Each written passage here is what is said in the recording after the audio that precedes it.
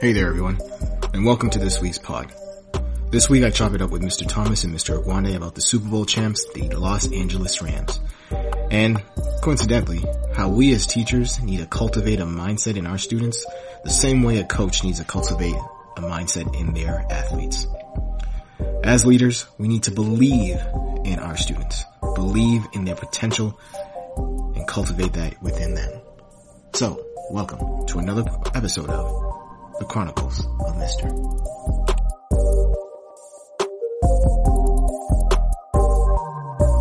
Let's talk about the Rams wins, though. That was fun. That was and scary at the same time. Like, that was nice. It was a very serious game. We almost didn't win that. I think I was super hype about that Super Bowl show, though. Like, I didn't think it was going to be that good. Halftime show? Yeah. It's like, it really was. I like the design, the setup, too. Oh, yeah. Like, they had the streets of Compton and LA and stuff. Wow. That's nice. Yeah. You know, they brought Kendrick Lamar brought the Golden Lords out. You know, Meteor Man. Yeah, man. Yeah. I was like, nobody. I was like a villain. Yeah, I was like, wait a minute. They were like, what's a Golden Lord? It's like, let me show you the Golden Lords. You don't know. You think he was paying homage to the director? Yeah. Yeah. Didn't he pass this year or last year? I don't know. Let me see.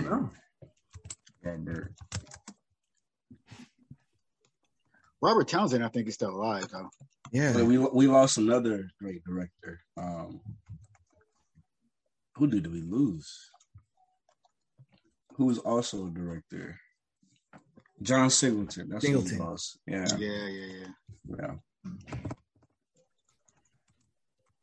Overall, I thought it was because I had no dog in the fight, no horse in the race. Yes, you did. We can go back. Listen to your tape. I said last time I wanted the Bengals to win. Exactly. But there was no sadness. Like when they lost, I wasn't heartbroken. Yeah. It wasn't like when Patriots lost to Philly. That was switch up now, hater. You know, don't switch up now. Easy. It's easy. It's easy. When there are no feelings, it's easy to switch up. That's true. Who is your football team? Patriots. Okay. Yeah, that's a good team to back. Yeah. I mean, I think I said this to Thomas before. Like, my childhood was watching Patriots. I was too young to really appreciate the Celtics of Bird and Parrish and the original Big Three. So I was used to just watching Red Sox get super close to the Yankees and then get crushed. So in 2001, when they won their first one, I was just like, whoa, this is incredible. And then sort of the dynasty grew from there. And then there was one year where every single one of my teams won. Celtics won, Patriots won, Red Sox won, and the Boston Bruins won. I was like, look, I'm good. I know the feeling of ecstasy. I know the feeling of defeat. So I'm good. Boston was title time for a while. For real. We're talking about the Celtics going against the Lakers, the early 2000s. And then, Big Papi and them. I used to be a big fan because of Big Papi. Mm-hmm. What other sports did y'all even have? I think you guys were also great in hockey. Boston was just just too powerful. Yeah, there was too many Super Bowls. Yeah, let's not talk about that one guy. Come on now. I'm glad he's retired too. I'm so happy he's retired. I was sad when he left, and then to go to Tampa in your first year there, you win him a championship. And now you by yourself, you got more championships than any franchise by itself. Anybody else, yeah. I'm like, I'm good. If I never see another one, I'm like, look, I've seen enough. And I was at an age where I went to a few of those parades. Yeah. I was in that crowd. So I don't want to be like what I saw a couple Bengals fans in their 80s and yo, I've never seen my team. Right. I'm good. they were all through LA. Me and Lola, we went to a restaurant, I think Friday, the weekend of Valentine's Day. Yeah. And it was just a sea of Bengals fans. Where were we? We were somewhere in Santa Monica. And I think they all just landed and they were trying to settle down and eat before the Super Bowl. There were more Bengal fans in California, I think. Oh yeah, they flew. They flew I out. don't know why. That was a lifetime moment for him. For real. Yeah. So like I totally understand, and like the way that I was pre 2001 towards the Yankees, because they were just always winning. I'm now of the mindset of like, I've had mine. I hope everyone gets that feeling. I hope, like Milwaukee winning the championship last year and watching Giannis like break down and cry. Like I remember, like when you like. So I get that. I get that. It was that I was there moment. Yeah, Right. yeah. I made it to the top. Watching Giannis was crazy. Like, Giannis won it before like he won it before so many people that have been in the game for so long. Yeah. KD already won it. He won it before Damian Lillard, who's been there forever. He won it before Carmelo, which is just sad. He won it before Russ. Russ will never go in the regular. Russ needs to get out the Lakers, to be honest. We need to invest in another big man because Anthony Davis has no. He needs some milk. That man needs some milk. Yeah. That man needs to drink a gallon of milk per day. Like, are you serious? Yeah. Why are your bone structures just so brittle? Brittle, bro. Yeah. But I did see that fall. Like, it obviously wasn't his fault, but the kiddos and I have this discussion every single year, and particularly this year. Well, ever since the bubble, it's just like stay healthy until the playoffs, because that's when it really counts. That. Unfortunately, that's when it counts. You could be an 8th seed if you're healthy, and then you hit that right stride. You get that momentum. Anything's possible. We're in the play-in. We won one game. Next thing you know, like it doesn't matter who's number 8. Exactly. Because AD, man. Oh my goodness, man. I watched that and I was just like, oof. You're right. It's not his fault. Unfortunately, because of the history, it's just like, yo, my dude, again, you're not going to be there when they need you. Yeah. So when I like consider like a Kawhi who's like, look, I'm going to do load management. Or I think of LeBron saying, like, look, I'm going to sit out. Here's the reason why. Here's the reason why. If my body isn't... Kawhi has sat down, a season and a half already? Yep. Sorry, he sat down all last season, the bubble. Well, last season was in the bubble. When did he get injured? In the bubble or before the bubble? I just remember everything that had to do with San Antonio. I'm like, where he was like, look, I'm not going to play when y'all don't take care of me. Why am I going to go risk myself for you? Right. When you really look at your work as business of like, look, I'm here for a long time. I'm here for a good time, talent. not a long time. Yeah. And then the way that you make your moves, is totally different. Yeah, totally different. It makes sense. I thought San Antonio would work, given like Pop being Pop. Mm-hmm. He know who Kawhi was, but I guess nobody saw the freak as the freak or whatever they call him, McClaw. I would even say like the whole Kawhi situation is like a really good teacher too. You can have a really good teacher who wants to be in a school, who can have a really good principal like Pop was. Unfortunately, it doesn't end with Pop. Pop is not the owner. Pop is not the one making the general manager, making these certain moves of like the buck stops with him or the final word stops with him. So like if you got a board who's like, no, let so-and-so go, what are you going to do? Like, what can that player do? And I think when I think of Kawhi, I'm like, look, more power to you. You recognize the game. Mm-hmm. You recognize also the business aspect of it, and you recognize self-worth to be like, look, I'm hurt. I saw how you are treating me and how you're making certain moves that are not going to be beneficial to my longevity, long run. No, I'm not going to put my neck out for you. I'll make certain moves so that I can go elsewhere. And then to go elsewhere, win it. Yeah. Win it the way just prove them wrong. Yeah. And then to be like, now I control my destiny. I want to go over here and want to build something over here. Facts. Yeah. I love how you brought it back to teaching, because if the teacher doesn't feel like what they're doing is getting anywhere, or if they're not supported in a way that can help them get somewhere, they will leave, right? They will take everything that they are somewhere else, somewhere where they're more valued, somewhere where they can catch more breaks and have more grace, you know what I mean, more support. The skills that they learned and apply them where they're going to be needed, wanted, and accepted. Yeah. And if I'm in the right situation, I'm going to win the championship. Test scores are going to go up, you know? Student engagement. Yeah. So he's totally right. He said, you know what? I need better administration around me. I need better doctors, you know, better people to look out for me. Yeah. Because if they don't, I can't be the best basketball player I can be. And I'm one of the best basketball players there are. So what was really interesting, or at least what I found interesting, as we were having our chats going back and forth while the Bengals are playing the Rams. And again, I'm on record, on tape. I wanted the Bengals to win. My heart wasn't Everybody in. Catch that episode. What is that? 4? That was episode either. I think it was 5. Check the tape. It's in there. Regardless, it's on. Yeah. It's verifiable.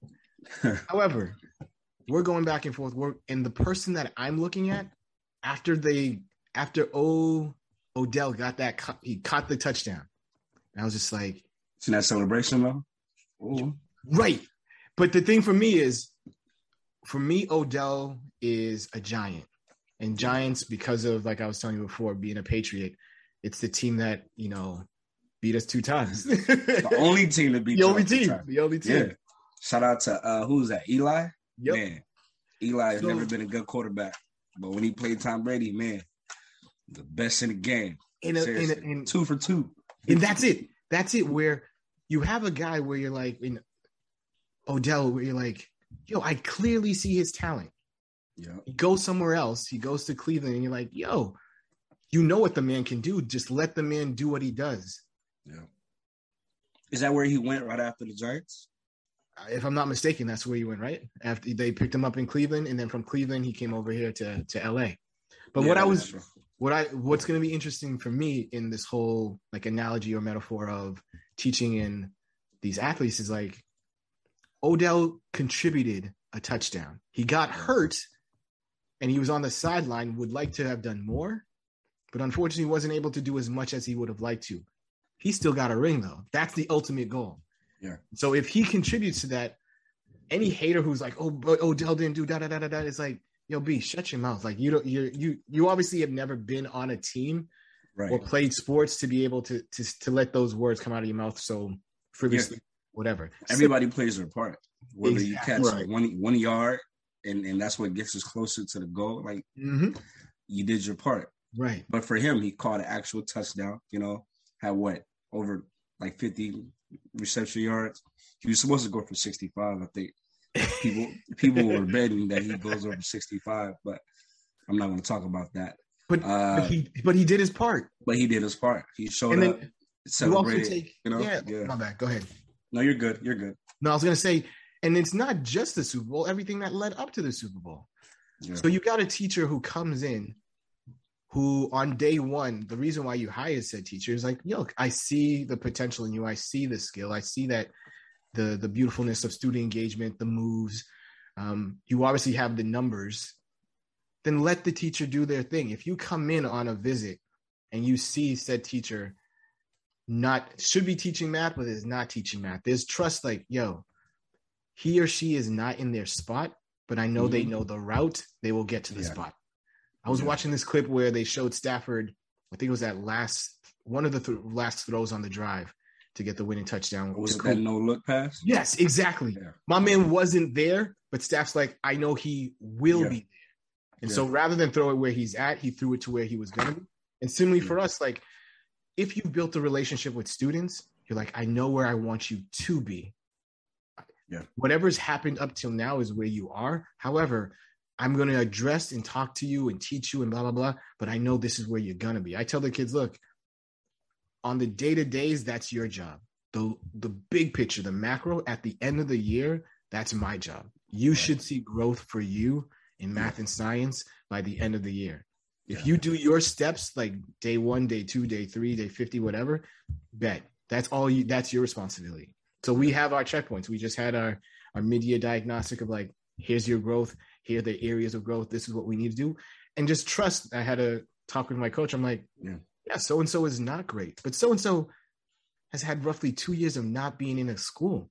So and so is used to like whenever I want snacks, I just get up and get snacks. So and so is used to when I needed to use the restroom, I just go use the restroom. What's this mister telling me like, no, can you pause this? Another kiddo who's out, when he or she comes back, then you go. Like, kiddos used to like whenever I need to use it, I use it, which is similar to us as adults. So I recognize that, and I'm working with that, and I've got that relationship. We've built that relationship from September till now, that they know, oh yeah, Mr. Pierce got me. So that speaks to grace. The same grace we look for from the higher ups to trust us to lead the classroom and do things that we need to do. The same grace we want to extend to the children. You know what I mean? Yes, we're going to provide you with all these things, but we're also going to provide you the space to grow. We're also provide you the time to grow, right? It's been 2 years since you've been in school. It's been a while since you've done a problem. No pressure, but we got to get to the Super Bowl. You know what I mean? And I'm going to need you to, make some catches in the Super Bowl. You don't have to score the game-winning touchdown, but I also need you to play your part. The same way we're believed to play our part, I think we should be able to extend that same grace to our students also. Definitely. Yeah, it's like, sprinkling some sunshine in there, some fun, some like different activities. Don't keep it reading from the book. Like, Fry, we're going to do section 3, draw the line. Like, no, let's color outside the box for a little bit. For a little bit. As long as you hold the reins, give them a little leeway. It's all fun as long as you can tie it to the content, the subject, the lesson, your objectives for that target area that you have to hit. Have fun with it. Like, don't keep it boring. I like how this conversation is going. So I want to ask the question: how do you all feel about standardized testing and things like that? It's a benchmark, obviously. It's a goal, a target. It's a way to assess where they're at. But I'm asking in terms of like preparations and how much weight does it hold? I mean, like for me, I never liked tests at school. Yeah. I didn't. I knew the material. I knew everything front and back. But the second you say, we're having a test and you put it in front of me, blank. I forgot everything. Like at the school we were previous at, I knew the kid knew the material. I knew it because we were in the classroom every day and he showed it to me. Right. But he didn't pass his test, but I wrote a few problems on the board for him. I was like, can you do these? I will advocate for you because I know you know this information. Yeah. And he got up there. I videoed it step by step where he can do it. And I showed it to him. I'm like, he knows this stuff. Don't hold the test against him. You got to have alternative ways for people who are not good test takers. So. Facts.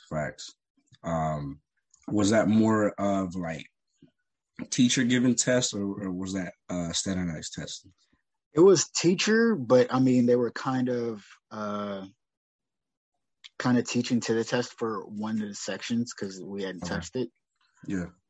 But yet still, when it hit the standardized test part of it, they were uptight. They were like, I'm going to fail it. I'm like, well, look, I know we're not supposed to do this, but here, I'm going to put on some music, relax, take a breather.